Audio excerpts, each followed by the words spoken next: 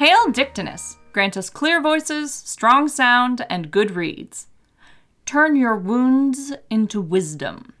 Welcome to Trials and Tribulations, the 253rd episode of Three Pagans and a Cat. Our opening today is courtesy of Oprah Winfrey. Our opening and closing music is credited as Frostwaltz Alternate by Kevin MacLeod of Incompetech.com and licensed under Creative Commons by Attribution 4.0. You may call me Ode. Merry Meet, my name is Gwen, Ode's mother, and this is the week of turkey. Yes, correct. It is turkey week. It is the week of turkey. Feastings. Yeah. We're not super Thanksgiving people here. No, not really. We do eat a nice meal. Yeah, and also there's a whole colonizer legacy there that I just don't have the energy to unpack, but look it up. Yep. It should, you should know by now, probably. Yep. For me, honestly, this Thursday is a blessed day off from work. It's just a day off, yeah. And I'm going to fucking enjoy it. It's just a bank holiday. It's a bank holiday that I am very grateful for. Yeah. And I'm going to enjoy it. Yeah. With turkey. So let's see. Housekeeping. I want to throw out there that Palestine is still going on. The whole situation there continues to be between the two. If we can call it a war, which I'm not sure we really can. No, I don't think we can. But that whole nightmare is continuing, so I want to encourage everyone to go to a website called decolonizepalestine.com. That's DECOLONIZE Palestine.com, decolonizepalestine.com. It is a website put together by some Palestinian students, and all of the art is by Palestinian artists, and it goes through the history of Palestine up to the current day, basically from the Ottoman Empire to now, and goes through some myths about the current situation in Palestine, and sort of gives you a Palestinian perspective on that situation. And I think you should be aware of that before you open your mouth on the subject. And, we support, honestly, the innocent Palestinians who are being caught in the middle of this horrible situation. I have basically a stepfather who, now that my father is passed, my stepfather went back to live with his family in Bethlehem. And, I'm terribly worried about him and his family. Yeah, we have heard from him. We have heard he's safe. Okay for now, But yeah, so, these are human beings we're talking about, and I think sometimes we forget that. Yeah, they get statisticized. Yeah, they get turned into statistics, and it's made less impactful by the way it's reported.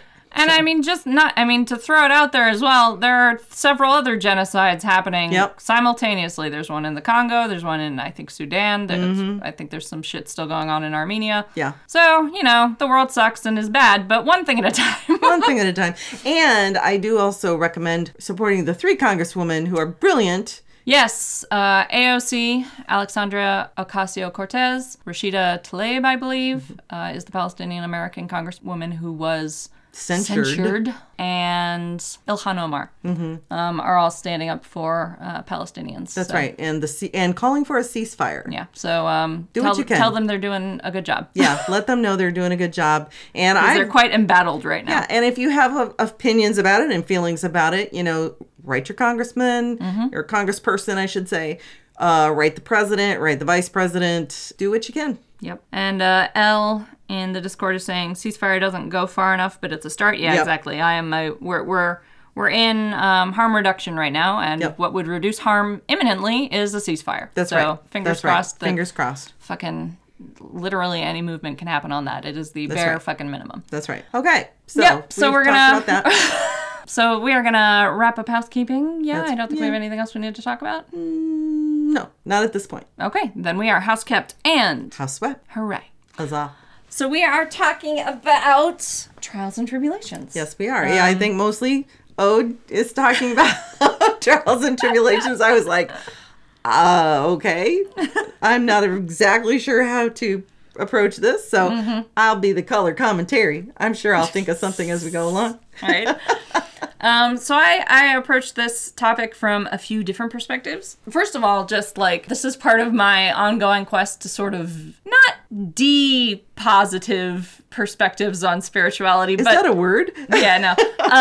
But to challenge a sort of prevailing wind of like your spirituality should always be fun and safe and fulfilling in a very comfortable way. Because I think sometimes your spiritual life will be challenging and uncomfortable. And if you're not prepared to deal with that, you're gonna run into some significant hurdles. Yeah, and I think part of the problem with that is that, you know, we have this concept of toxic positivity. Yeah, Rhiannon says bring the toxic positivity back to neutral grounds. Yeah. It's like, you know, there are so many people who, you know, their lives are just many respects ruined because they put so much focus on everything has to be positive, and then when things in life just happen, when you inevitably run out of positive, and then it really can be destructive, spirit breaking kind of situations. And so I think it's very important to understand that, you know, your life is not always going to be sunshine and roses, even if you have this great spiritual path that you're following, you know? Yeah. You're going to have the valleys and the mountains. You're going to have the valleys and the mountains, yeah. So one of the things I wanted to talk about was a concept called spiritual distress. So this is a subject that is also recognized in the medical field in a really interesting way. It is when there is a conflict between your spiritual beliefs and the conditions of your life. Yeah. And that's sort of what you were talking about of like, eventually when shit breaks bad, as it will, if your spiritual beliefs, if your spirituality doesn't have space for that to happen to you, then you will run into a conflict between what your expectations are and the reality that you're in. And that conflict, when it is related to your spiritual life, it's called spiritual distress. The medical community has done some research on this, mostly from a Christian perspective, although there is some lip service paid to, like, if your patient is not a Christian, talk to them and their family members about what terminology would be better used. Right. But it is very prevalent in the church, and I experienced it when I was a Christian, and I know other Christians who have experienced it as well, because you, at least in the churches that I went to, you are trained that you have to have, you know, if everything is good and positive in your life, then God is blessing you and you have enough faith. Right. But if things like illness or job loss or, you know, if things start... Conflict, things start happening in your life or in your family's life that are contradictory to this God is good all the time, God is good. And what happened to your blessings? Yeah, what happened to your blessings? And it often comes down to blaming yourself for not having enough faith. Yeah, for a failure of faith.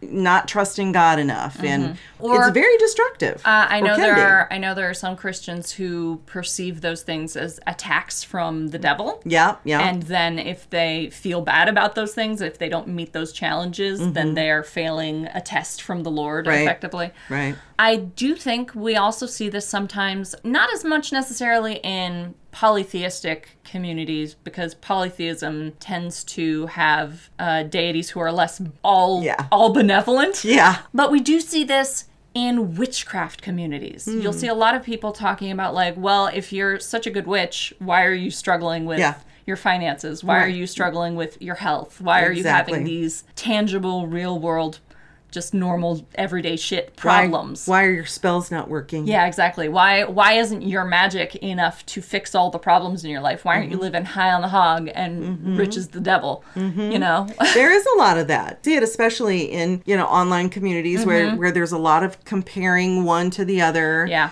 There's like a lot on TikTok and Instagram, and I mean there's a lot of really great stuff on Instagram and TikTok and in those communities, those magical communities, but there can be a lot of toxicity. Yeah.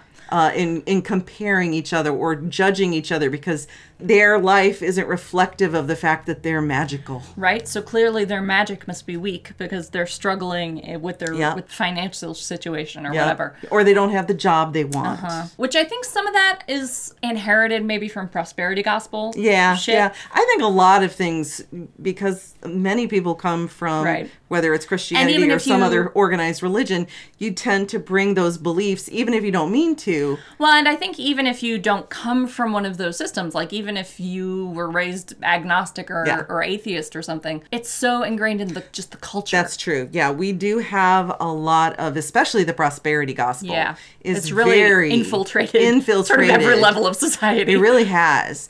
And and there's this sense of it's moral to have money and immoral not to. Yes, and this consumerist belief system it has become very prevalent, especially in this country. Yeah, in the United States. In the United States of America. So I do think that is an influence there, but it can really impact your spiritual practice to believe this kind of thing, right? Yes, it can. Because so much of magic is about believing and trusting in your power, right? Yeah, exactly. And so if you're constantly being undercut in this way, or you're doubting your ability to affect change, right? More than once, especially over the years since we started doing the podcast, I'll get, I have gotten some messages from people who are like, I thought I was a witch, but, nothing's working, so I'm just going to give up, kind of thing. That's hard because I understand why people think that way. You hear a thing and you see a thing and you're not able to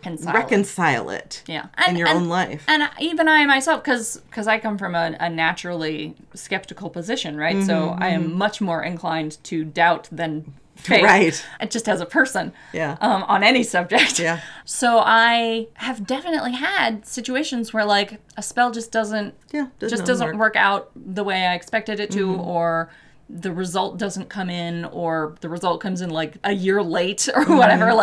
There is definitely an impulse sometimes to say like, well, why am I doing this then? What is the point? I think I had that for many years. I think not so much in the last 5 or 6 years. You're a more mature witch. You've gone through your doubt period. Yeah, I've gone through my doubt period. It was a very extensive one. But I mean, I think everybody gets to a point where is this working? Is this working? Or there's been some times, because like I have medical issues and things that come up, and I sit there and go, why the fuck am I sick? And I'm doing all this. Do all this health work. I do all this health work, and then, but that doesn't mean that what I'm doing is wrong. It just genetics. Yeah.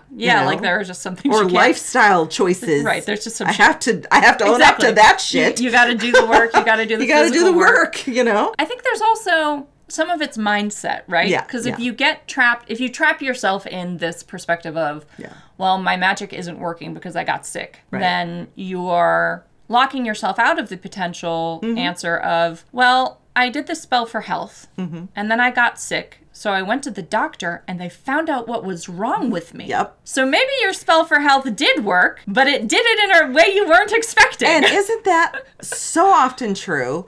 I think it really does happen quite a bit in spell work, is that we are expecting a certain progression. Exactly. And we expect sort of the easy answer. Yep. We expect a certain progression of activity. We expect a certain answer. We expect our spell to manifest in a particular way. And usually in the way that's most appealing to us. Appealing to us, when a lot of times, I'm going to say, it comes about in quite a different way. It takes a little longer than you expected, or it's more difficult than you expected, or it manifests in a completely unusual way, but yet it is still answering. Right. It still has the effect, and it still has the effect. Your health is improved because now you're on this new medication, or your doctor and you are talking about a plan for this problem you just discovered, or like, you could have gone on still having this health problem you didn't know about, but now you know about it and you can address it with your doctor, right? The magic isn't going to make your health just... It's not a miracle. Exactly. Yes. Yes. You're not performing miracles. You're not going to be cured instantly of all that ails you. Right. But your health is improved through the physical processes of the world. Right. And I do think, though, with both... Elle says, ain't no spell that can change DNA. Right? Yeah. And I think that is something that sometimes we bring over with us from other spiritualities, is this concept of miracles. Miraculous healings or miraculous jobs or miraculous wealth or instant gratification for the spells or the whatever it is that the work that we're doing, whether we're bringing a lover into our life or whatever. Yeah, like if you so you did a love spell. Yep. And then you break up with your partner, right? Yep. Okay, that's clearing the way for something hopefully better to come along. Because if you're breaking up with your partner after you've done a love spell to try to improve your relationship with your partner, it's probably because your relationship with your partner was already bad. Yeah, something needed to be changed.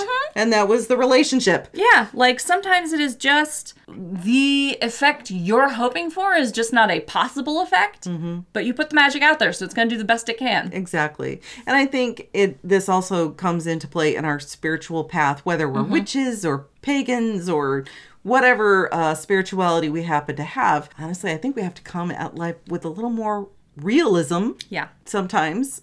For sure. And understanding that everything is not always going to be perfect. And sometimes it's just not... And don't punish ourselves for that. Exactly. And sometimes it's just not about you. Yeah. Like sometimes the effect you want just isn't possible because it would be bad for someone else. Or like I see a lot of people do like weather magic. Yeah, you see this at events all the time of people being like, no rain, no rain. Especially at like outdoor pagan events. Yeah. And then if it rains instead, people are like, oh, we didn't do our rain magic right. And I'm just like, I mean, maybe you did, but it doesn't matter because it needed to rain. It's not about you. If it needs to rain, it's going to rain. Get over it. You're going to get soggy and that's okay. Yeah, like just live with it. Just get wet, whatever. It's not about whether your magic is powerful enough. It's about whether it needs to rain. So that's just going to happen. I think there's sometimes a selfishness, a sense of the self as the center of the universe that can infiltrate our practice as pagans and especially as witches, I think. Because we're using magic to impact processes that are not always directly in our control, right? It's easy to get a little bit of main character syndrome, and you got to be so vigilant for that. Because none of us are the main character of the world. Gee, really? I mean, yeah, like, I know that seems like it should be common sense, but it's not for a lot of people. And I don't want to sound like I'm saying, oh, I never think of myself as the main character. Everyone does this. Oh, yeah. It's part of the function of how consciousness works, right? Like, you are only aware of your own consciousness.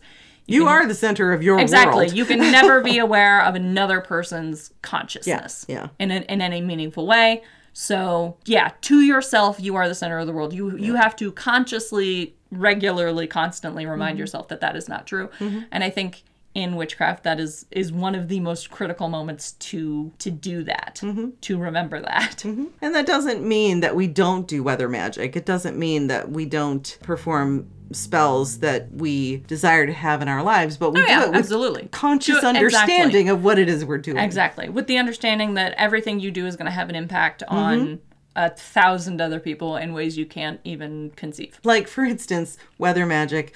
We may be having the clouds and the rain skirt our event, but what if it's going over the top of somebody's barbecue or their birthday party, that they're supposed to be having in their backyard? Yeah. I mean, it happens. And it is what it is. Yeah, and when that fails, and you get rained on at your event, suck it up.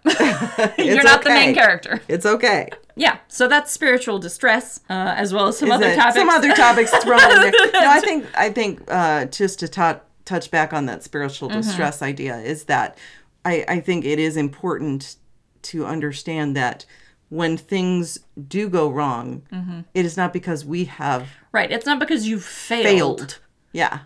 And this is funny because I said, like, I want to pull us back from toxic positivity, but actually be a little more positive about this. Like, there's a balance. Exactly. Like, the problem with toxic positivity is that there's not a balance. Exactly. And so then that's how you slide into the despair of spiritual distress, right? So you need to build some resiliency there so you don't experience spiritual distress over what is a fairly normal failure or surprising outcome from your work. We talk about balance in the craft and in paganism all the time. And this is why. Yeah. We need to have balance and understand what that means in our lives so that we don't become overwhelmed either direction. Yeah, exactly. So that we are able to function without going into the depths of despair or being so just so enamored that we're losing sight of what's going on around us. Right. Of reality. Yeah. Just because you had a spell that did work doesn't mean every spell will work exactly as you intend forever. Exactly. And if you get caught in that mindset of positive, everything's got to be perfect and good, then when it isn't, which it inevitably is, then you're bound to have this distress. Yeah. And so it's the goal is to find that balance so that whichever way things happen, you're able to cope with it in a more healthy way. Try not to have the peaks and the troughs be quite so deep and tall. Yeah. They're gonna be that's natural. That's natural. Try to level them out a little. Yeah, just level them out a little and understand that, you are going to get to the next step. Mm-hmm. Yeah, you're not going to stay in this mode Exactly. forever. Exactly. Thanks to our Tiger Solanox for introducing us to Weavers of the Web, an interfaith pagan ATC, Aquarian Tabernacle Church, organization based in Lansing, Michigan. Weavers of the Web is a public Wiccan church that aims to be family-friendly, supportive, and informative, with the goal of ensuring that no one ever need be alone in their spiritual needs. Weavers is currently raising funds for the down payment on a property which would allow them to expand their current network of resources, including dedicated community space, a permanent home for a Pagans in Need pantry, and a lending library. Join them online or in person for regular events, including rituals and discussion groups at weaversoftheweb.org or on Facebook at facebook.com/weaversatc. Hail Dictinus! Hail Dictinus. So the original concept for this episode was pain and fear. Oh, yeah. Kind of got off track there. Yeah. So some of the other topics I looked into the mortification of the flesh. Yes, that is where, when we started talking about this episode, I was like, okay, I have no frame of reference for that. Yeah, but I did some research and it was really interesting. No, it is interesting. I have looked into it in the past and I've watched some documentaries on different religious organizations, usually Christian. Not always. But the ones that I've seen. The modern ones tend to be Christian. And where the mortification of the flesh, where they're flagellation and basically beating themselves in some way or other to There are a variety of reasons, yeah. Quick warning that if you are sensitive to topics relating to self-harm, you might not want to listen to this. Yes. Turn away now. Yeah. So we're going to be talking about the mortification of the flesh, including self-inflicted mortification. That can include flogging. It can include fasting. It can include other forms of some kind of injury to the body. And I know people don't think of fasting as an injury to the body, but it depends on the level of fasting that people use. Yeah, and any fasting beyond like medical fasting qualifies as some kind of mortification of the flesh. It is, especially if performed for a ritual purpose. Yeah. It is serving to impact the body in a physically difficult manner. So the first thing to understand about the mortification of the flesh is that it can have a relationship to self-harm. Yeah. Personally, my position is that if you are inclined to self-harm on a psychological level, then you should probably not partake in these kinds of practices. Yeah, the rituals or whatever they may be. Unless you can do so under extremely strict supervision, and unless you are confident you can do so purely for ritual purposes. Yeah. Which is also related to the need for strict supervision. Right. You would have to have a spotter, basically. Exactly. You should always have a spotter for this kind of activity anyway. Yeah. And in most modern practices you do. It's not the kind of thing that is undertaken solo. No, it shouldn't be. Yeah, no, and it shouldn't be. But if you are inclined towards self-harm on a psychological level, it is probably not appropriate or useful for you in a ritual perspective. Like I have a history of self-harm, so it is not appropriate for me to undertake that kind of ritual task. It is not appropriate for me to hurt myself in some way for the gods because it wouldn't be for them. Right. Right? My own psychology, my own desires would get mixed up in it and would complicate, like, so it wouldn't be a good sacrifice, right? Because a lot of the times things like mortification of the flesh are about sacrifice. So if you have an issue of self-harm in your psyche, this is probably not appropriate for you. And like I said, right there with you, it is not appropriate for me. Nor me. And I've never had that history for myself, but I know you just know this about yourself. I know this about myself. It would not be appropriate for me. Elle says that is an excellent point about self-harm not being a good sacrifice, and I thank you for it. Yeah, I mean, this is something I had to square with myself pretty early on. Was I willing and able to do any of this kind of work? Because there are some heathen communities where fasting to various degrees is used for one reason or another, and I had to conclude to just no, it's just not appropriate for me to do. It would not be a sacrifice I could give to my gods because of the whole psychology of it. Right. And consequently, it's not something my gods have ever asked of me.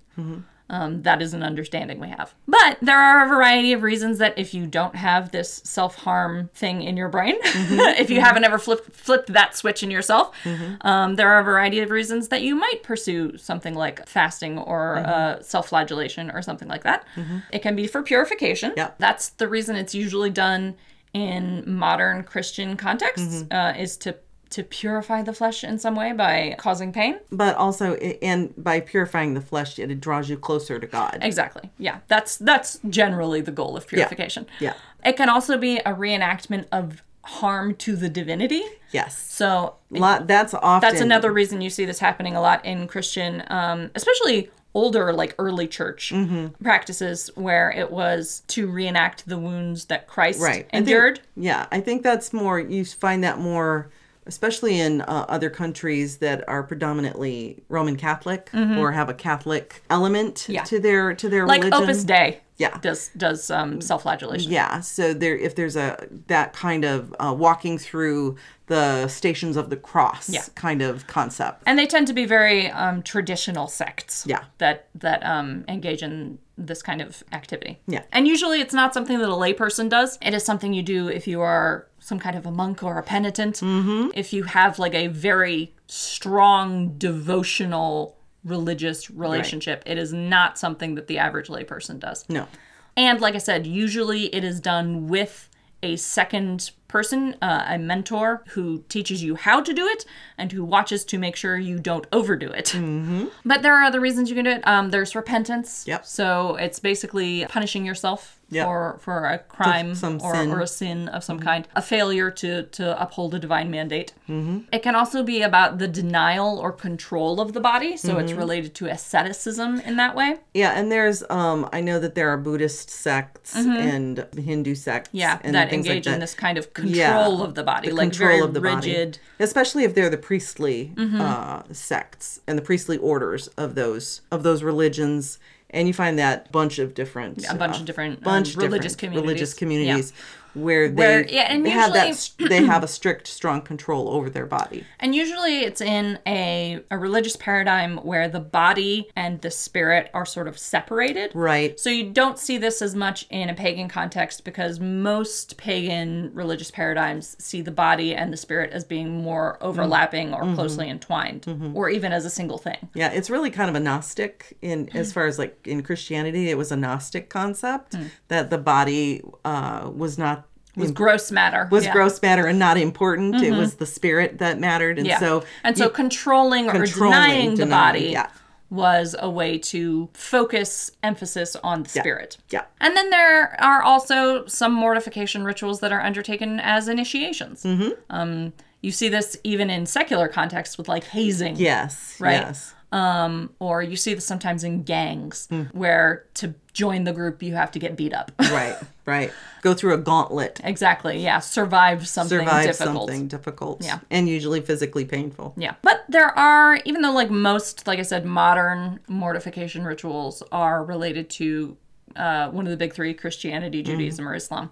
You do see it, like Mom mentioned, with some Buddhist sects, and there are some historical pagan mortification rituals from antiquity. So like there was Lupercalia, which involved a couple of different elements, but one of them was that the youths who were about to sprint around like wild beasts for celebrating Lupercalia would cut strips of leather from the hide of a a recently sacrificed goat and run around whipping people with it. Okay. And women who wanted to have children would intentionally put themselves in the way and stick their hands out so that they could get smacked on the palm with the leather strap. The leather strap, out of a belief that that would increase their fertility. Okay. So there's that. That's not an instance of self-flagellation, but it is a concept that that this brief pain will bring fertility. Yeah. Okay. And then there is the Dies Sanguinis, which is a ritual festival. Actually, it was multiple days in celebration of Cybele. This is also Roman. Yeah. And the Galli, who were the priests of Cybele and Attis, her consort, would self-flagellate and castrate themselves. Yikes. On the Dies Sanguinis, or the Day of Blood. Oh my. Yeah, because all of the Galli were eunuchs. Yeah. So you had to be very committed. Yeah. So on the Day of Blood, you would, if you had not already, castrate yourself. God, I can't even imagine. And whip yourself bloody. And then there was a day of rest after that, and then there was a day of revelry. Okay. So they probably had to get high to get over the pain. Right. Yeah, that's actually a good point. Something else to note about mortification practices is that it can be a consciousness-altering practice. Yes. So there is such a thing as it's called an endogenous opiate, or an opiate effect that is produced by the body internally rather than anything that is externally induced. This is sort of related to something called subspace, which is part of the BDSM community, where a submissive or a masochist who is undergoing some kind of pain or difficulty induced by a dominant or a sadist enters a sort of altered consciousness called subspace, where the pain is, the feeling of pain is reduced. Right. And you enter this sort of floaty, almost euphoric, or almost similar to a trance state, honestly. Yeah. This different kind of consciousness. Yeah, you've altered your consciousness. And this is why things like aftercare are very important, because part of it involves coming out of that altered consciousness, grounding effectively. Yeah, yeah. But so if you engage in a mortification of the flesh in a ritual context, you are altering your consciousness if you're doing it right. And that can be the case even for very painful mortifications, like whipping yourself until you bleed. Right. Right? There have been a lot of cases of people reporting that they have engaged in self-flagellation, but not felt the pain of it. Right, right. Because they've entered that state. Because they've altered their consciousness. Well, I participated in a ritual a number of years ago that was basically you induced a euphoric state by movement, through movement. Yeah, yep. But it was not, I mean, it was like you were heavy. Yeah. It wasn't just dancing. It was heavy, rocking back and forth and whipping your body around. And it was a kind of physical punishment, I guess you could say, if you weren't, especially if you weren't used to that kind of fast, that kind of physical activity until you finally got to a space of euphoria or a trance-like state. Yep. Yeah, I never really thought of it as that, but yeah, I can see where it would be. It's not like self-flagellation, but it is a physical, how you would describe it. I wonder if it, because your body is ultimately a very simple animal. Yeah. I wonder if it inspires the same kind of like adrenaline and endorphin rushes you get from, like, if your body's like, oh, I'm being chased by a predator. Yeah. Quick, flood a bunch of chemicals. Yeah, and the thought is you move so hard and so fast and so long. Yeah. That eventually your body gets exhausted. Yeah, and your brain switches to a different mode. Switches to this euphoric mode. Yeah. So yeah, it's that kind of a concept. Elle says some folks get that euphoria from tattoos as well. Yeah, so a tattoo can be a kind of mortification of the flesh. Yeah, absolutely, because it can be physically painful depending on where and what your pain tolerance is. And how long the process is. Yeah, some tattoos take a long damn time. Rhiannon says, definitely why I'd say mortification really shouldn't be done as a solo thing, other than like maybe really small things like some kinds of bloodletting, but like that's a whole nother topic too. Yeah, absolutely. Mortification, especially like significant mortification of the flesh, should only be undertaken, I believe, with a trusted mentor figure who can spot you and make sure you're not going overboard and ensure that you stay within the limits that you have set for yourself and that they have set for you. Yep. Like in the experience that I was commenting about, it was, it was a group of people but there were people who were in charge of making sure those participating were watching. And then, they did help bring us down, ground us. Yeah. There should, I believe, be aftercare for any kind of mortification of the flesh. There were, juice and cookies or whatever it was at the end, and a chance to talk about your experience. Yeah, you should absolutely talk through any kind of mortification. So it's funny, I had never thought of that experience as a mortification. As a kind of mortification. But it was. Yeah. It wasn't like painful. No. But it was exhausting. It was exhausting. And inducing that exhaustion is a kind of mortification. Yeah. Absolutely. Yeah. And then it's painful the next day. Right. It's painful after. It's painful. It's delayed pain. Yes. Then your body's going, oh my God, what did you do? You fool. All the muscles hurt. All the muscles, the joints. Yeah. But no, it was a very interesting experience. Yeah. So and I had never put it in that context. Yeah. So interesting. Yeah, I think that's a really interesting perspective. I hadn't thought about that either, but absolutely. Yeah. I think if you're inducing exhaustion in that way, you could do the same thing by denial of sleep. Yeah, that's another way that you can do it that I have not mentioned yet. But denial of sleep is another way that you can alter your consciousness, and that would qualify as a mortification of the flesh. And you definitely have to be careful with all of these. Yes, because they're altering your consciousness. You're altering your consciousness. And that can exacerbate any mental health issues that you have. Or physical health issues that you have. And that's another reason that you need a spotter. You should probably consult with your health team before you undergo any kind of task like this. Exactly. Are you physically Yes, are you physically able to do something like this? Like Gwen is diabetic. She absolutely should not fast. Nope. Not a good choice for me. Yeah, that's just that's just physically not an option. Not physically an option. So like sometimes it's not a good choice for you physically. Sometimes it's not a good choice for you mentally. Sometimes it's not a good choice for you spiritually. You need to get checks on all three of those, not just in yourself, but from outside authorities before you move ahead with this kind of thing. But if you are clear to move ahead with this kind of thing, and if you have a trusted mentor, it could be an interesting addition to your spiritual life, right? Certainly it could be. If you're called to do that kind of thing. Exactly. And absolutely never feel like you have to. No. But at the same time, I want people who do feel called to do this to feel welcome to talk about it. Like, I think there's sometimes a shame in this kind of a thing. Or like an anxiety about bringing it up and being weird or triggering people, right? Because like I said, this is a topic that can be triggering. I don't want people who feel called to do this kind of work to feel like they have to keep it hidden. Rhiannon says, honestly, even if it's just the smaller things you want to get into, or if it's just you and like one or two other people in your group, find the freaks in your town. Damn near everyone will have some kind of BDSM group near them, if not a proper club. And to be honest, every time I've interacted with any, they are pretty much always down to help people learn more about the pleasures and pains of the flesh and how to do them properly. Yes. And that's the most important Absolutely. thing. I was going to bring this up with the next topic, which is ordeals, but absolutely, you should be engaging with your local BDSM community if you have any interest in doing any of this kind of work, any kind of mortification, any kind of ordeal, any kind of intentionally induced distress. You should talk to your BDSM community and get the rundown on RAC from them. And risk-aware consensual kink. And that's assuming that they are practicing the BDSM that is appropriate, I guess, or has... Most BDSM communities are going to be practicing risk-aware consensual kink. Yes. Don't go by the fan fiction. I wouldn't, honestly, frankly, I wouldn't even worry too much about that. Like, most BDSM communities that are like intact are being run by people who know what they're doing, risk aware. The ones that are full of creeps tend to fall apart.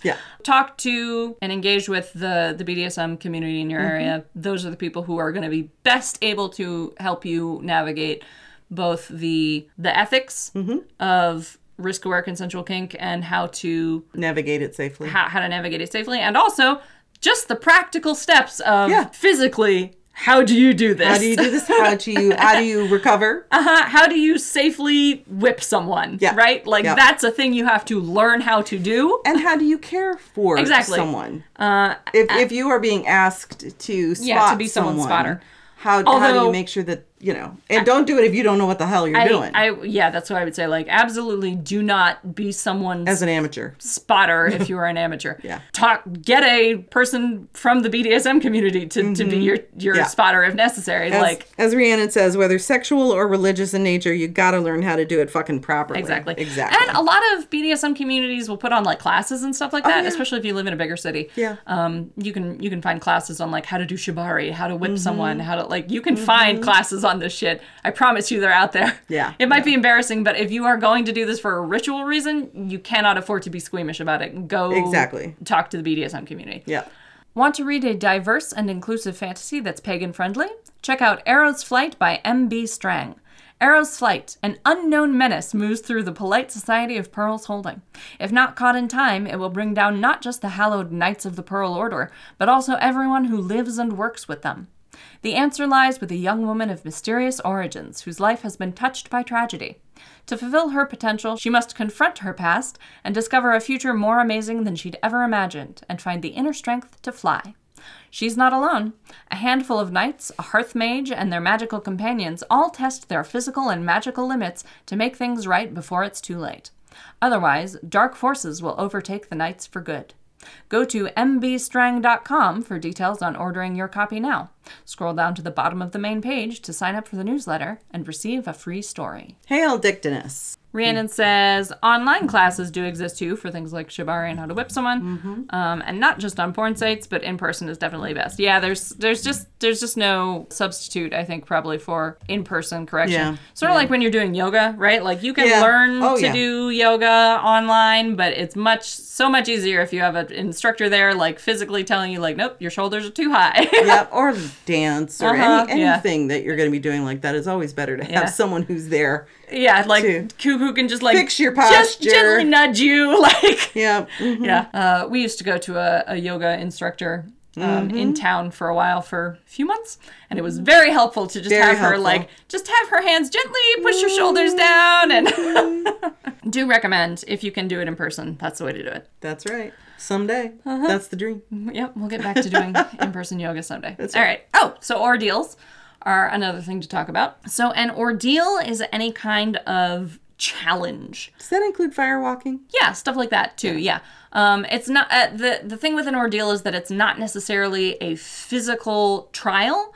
It's just a challenging trial of some kind. Specifically in this context, related to your spiritual life, right?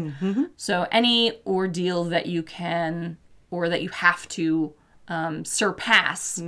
And the thing with an ordeal is that it must be testing and transformative, right? So, like, it's not just an ordeal for the sake of an ordeal. You come out better at the end. Yeah, or different. Or different at the end. Yeah, the point... Maybe release something. Yeah, or learn something, or fundamentally change yourself in some way.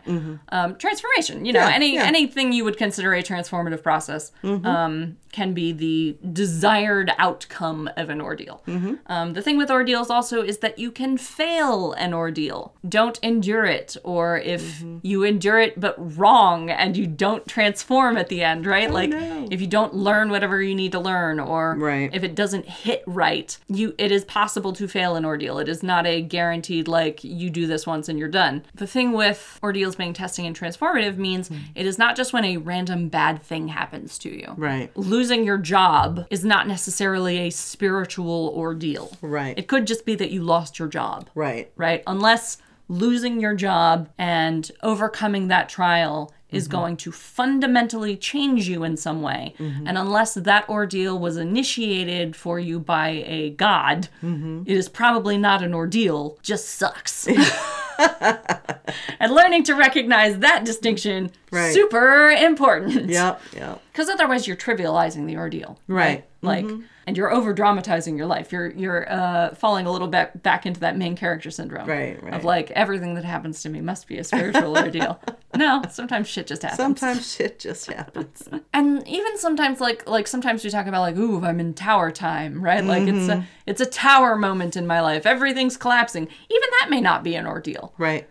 Unless it is something that is designed to transform you. Right. Like if it transforms you by accident, that's great, but it's also not an ordeal. Right. So ordeals are intentional on someone's behalf. They might be put on by human beings or they might be put on by the gods, but someone set that shit up on purpose. Right. That's an important feature of an ordeal. The other thing is that an ordeal, especially the kind that is human managed, comes with a lot of risk of ritual abuse. Right.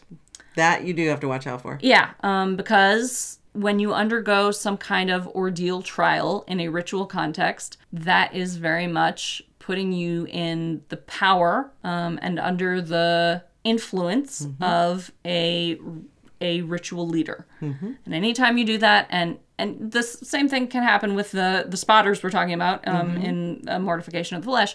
Anytime you put yourself in someone's power while you're in an altered state, you have to be very confident of your trust in this person. Yes. If you have any doubts about whether you can trust this person with your physical, mental, emotional, and spiritual well-being, you should not be undergoing an ordeal with them. If other people in your life who know this person are telling you, like, maybe don't, you probably should not undergo an ordeal with this person. It's a huge responsibility. It should never be undertaken lightly. And you're going to need to do a lot of check-ins on yourself to make sure that you are comfortable with what is happening. The thing with an ordeal, right, is that it's supposed to be uncomfortable. Right. It's going to suck. But it should be uncomfortable in ways you are prepared for in some way, right? Like, because it's an intentional thing. Yeah. If it is making you uncomfortable in a way you were not prepared to deal with, tap out. If that means you fail the ordeal, so be it. Like, if you are supposed to have an ordeal of physical pain and your ritual leader brings sex into it, tap out. That is not what is supposed to be happening right now, so it is time to GTFO. You can try a new ordeal some other time. So yeah, this is a thing you have to be very, very, very careful of anytime you engage in this kind of space, because there is so much room for potential bad actors. Right. And on that note, we gotta talk about the Kraskova caldera problem. Okay. In ordeals, unfortunately, a lot of the shit that is currently available, written about ordeals, is written by Galina Kraskova or Raven Caldera in the heathen adjacent area. Neither of those people you should listen to. There have been allegations of all kinds of shit with both of them. Kraskova is a crypto-fascist, and Raven Caldera has a whole bunch of accusations of abuse against them. So, unfortunately, there's not a lot of written resources out there for this, because most of it comes from those people who are certified bad news, or from some of their students. And that's the other thing you have to look up. So, anytime you find someone writing about ordeals, make sure they don't, one way or another, lead back to Kraskova or Caldera. Again, adjacent to the ritual abuse issue, you have to make sure that the people you are trusting with this are people who not only you trust, but who have not had like a whole bunch of accusations leveled against them by the wider community. Right? Do your research. And it's about caring for yourself and caring for others who may be doing this stuff with you as well. Yeah, because you don't want to lead someone else into this situation where it is going to be bad. Yeah, exactly. Even if it wasn't bad for you, it could be bad for someone else, right? And there are definitely actors out there, bad actors, who just are more interested in what they get out of it than what you need. So that's unfortunately part of it. Yeah. That's where, again, you go into that risk-aware consensual kink. Apply that to your spiritual life just as you would apply it to a BDSM relationship, or even just scene. But there is a long history of ordeals in spiritual practices. So, like, there are a lot of spirit worker traditions where to even become a spirit worker, you have to nearly die. Basically, the spirits will make you sick, or they will cause you some kind of significant injury, and you will be, like, on the brink of death for multiple days usually. And if you survive it, you get to be a spirit worker. In fact, you not just get to be a spirit worker, you have to be. You have been called to this task. That is not necessarily a prerequisite for any kind of spirit work, but it is a prerequisite for certain traditions. Usually that is not a human-initiated kind of ordeal. It is something the spirits do to you to force you to work with them. That kind of severe sickness or injury is absolutely falls under the ordeal category. Right. Often, but not exclusively, spiritual ordeals are initiatory. Right. So, like, or they're mysteries. So, like, there's some suggestion that the Eleusinian mysteries may have been an ordeal of some kind. Yeah.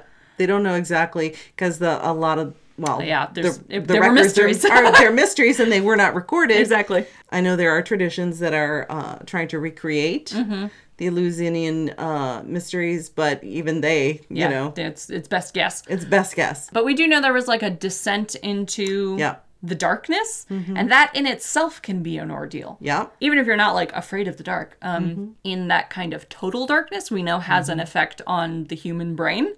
It changes your perceptions. So again, we're looking at that sort of altering consciousnesses. Yeah. Exactly. And so ordeals very much, again, alter the consciousness. And that's part of the transformation process. It may not involve physical pain, like the Eleusinian mysteries probably didn't involve physical pain, or at least we've never heard anything that suggests they did. There's not a suggestion. There's the suggestion of possibly imbibing hallucinogenic. Exactly. So an ordeal may also involve, it may be a psychological ordeal or an emotional ordeal. There's some possibilities that it could also be like that ritual physically. Yeah, ecstatic. Kind of movement. So exhaustion. Yeah. It can be an ordeal that induces fear so that you have to overcome something that you are afraid of, right?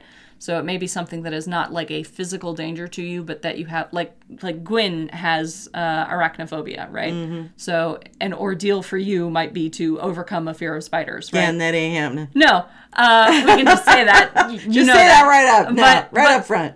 Okay, but like you also have a fear of snakes, right? Snakes are associated with Hecate. So a hypothetical ordeal for you, if it was asked of you and if you were willing to undertake it, could be forcing you to engage with a snake in an aspect as one of Hecate's symbols. I have had to do that in a, not in a physical kind of way, but in a spiritual and astral kind of way. Yeah, and so, like, was that an ordeal? Yes, would you it say? was. How did it go? Well, I've gotten to the point now where I accept that serpents and snakes are part of Hecate's her wheelhouse. And it doesn't completely freak me out. So, yeah. So you're getting there. I'm getting there. So it wasn't a completely transformative ordeal. No, and it's probably it's some more work to be done. But yeah, no, I have been working on that from a spiritual perspective. There's also in Hecatean witchcraft, there is the concept of going into her cave to have a spiritual ordeal for to reclaim your soul, kind of thing.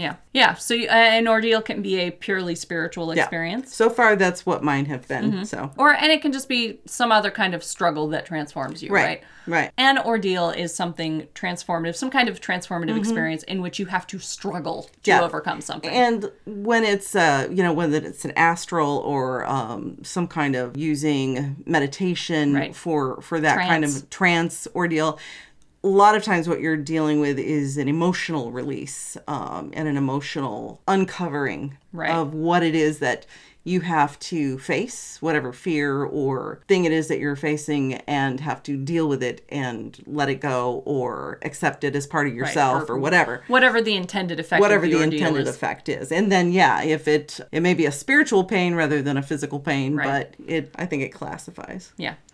And it is, again, possible to fail. Yes. You can fuck that up. Absolutely.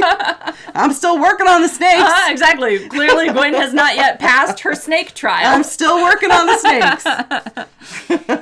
So that ordeal is ongoing, apparently. It is. Any of those cases, I do want to emphasize that it's okay to fail the ordeal. Yes. Like, if you are just not ready to get through it, you just won't. Yeah. That's not that shouldn't be a source of shame. Nope. I think it's just natural to fail until you are prepared to succeed, I guess. I've been working with Hecate for 4 years and we're still working on it. Still working on snakes. So, yeah, I think just it's easy to feel like you have to pass this test the first time. Yeah. Because that's sort of how our test culture has taught us. But you don't have to pass the test the first time. Usually the test is still going to be waiting for you. Yep. Next time you come around. It'll come around. It'll come around again. So, but that's all I have, I think, for ordeals. Rhiannon says, that's just further cementing that they were trying to make me confront astral or heavy trance stuff as more of an ordeal rather than just being fancy. Had to give up on it, though, because of it being too mentally taxing, plus my appendix trying to murder me. Guess we'll see when it comes back around. Yeah. Yeah, sometimes it's just not the right time for you to pursue something. Yeah, exactly. Sometimes it's a process.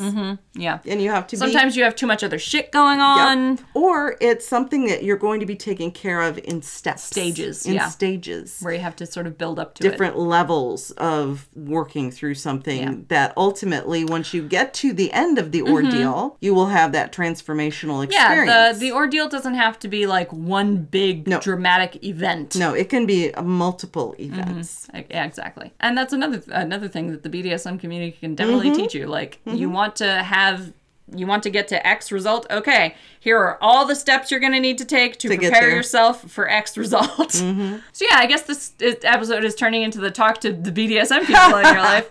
But they're definitely going to be your best resource for this because, like I said, unfortunately, a lot of the resources that are available from a pagan context are coming from bad actors. So got to be careful. Find the secular BDSM people and consult them and just recontextualize that for a spiritual purpose. There you go. So I think that's all I have. Do you have anything else? Nope. Okay. Then you can find us online if you use the search engine of your choice to search the number 3 and the words Pagans and a Cat, or the number 3 and the letters PAAC. You can find us online at the number 3 pagansandacat.com, where we have links to all the things we do, including our Patreon, where you can help support us, Gwen's Pathos Pagan blog, where she uploads 2 blog posts a month. We also have a services tab where you can commission Gwen or I to do tarot readings. And I think that's all the things that are... Oh, we have a Redbubble that no one uses. But if you do, you could get a shirt designed by Ode. A shirt or a mug or whatever. I think I got our stuff on all the things. I'm on the TikToks. Gwen is on the TikToks, where she is currently doing a little series. I think it's mostly done. I'll have to have you go. I think so. Okay. I'll have you review it for me, see if we can think anything to add to it. She recently did a little series on the basics of spellcraft. You want to go check that out. And where she constantly updates people on things she thinks are funny or interesting.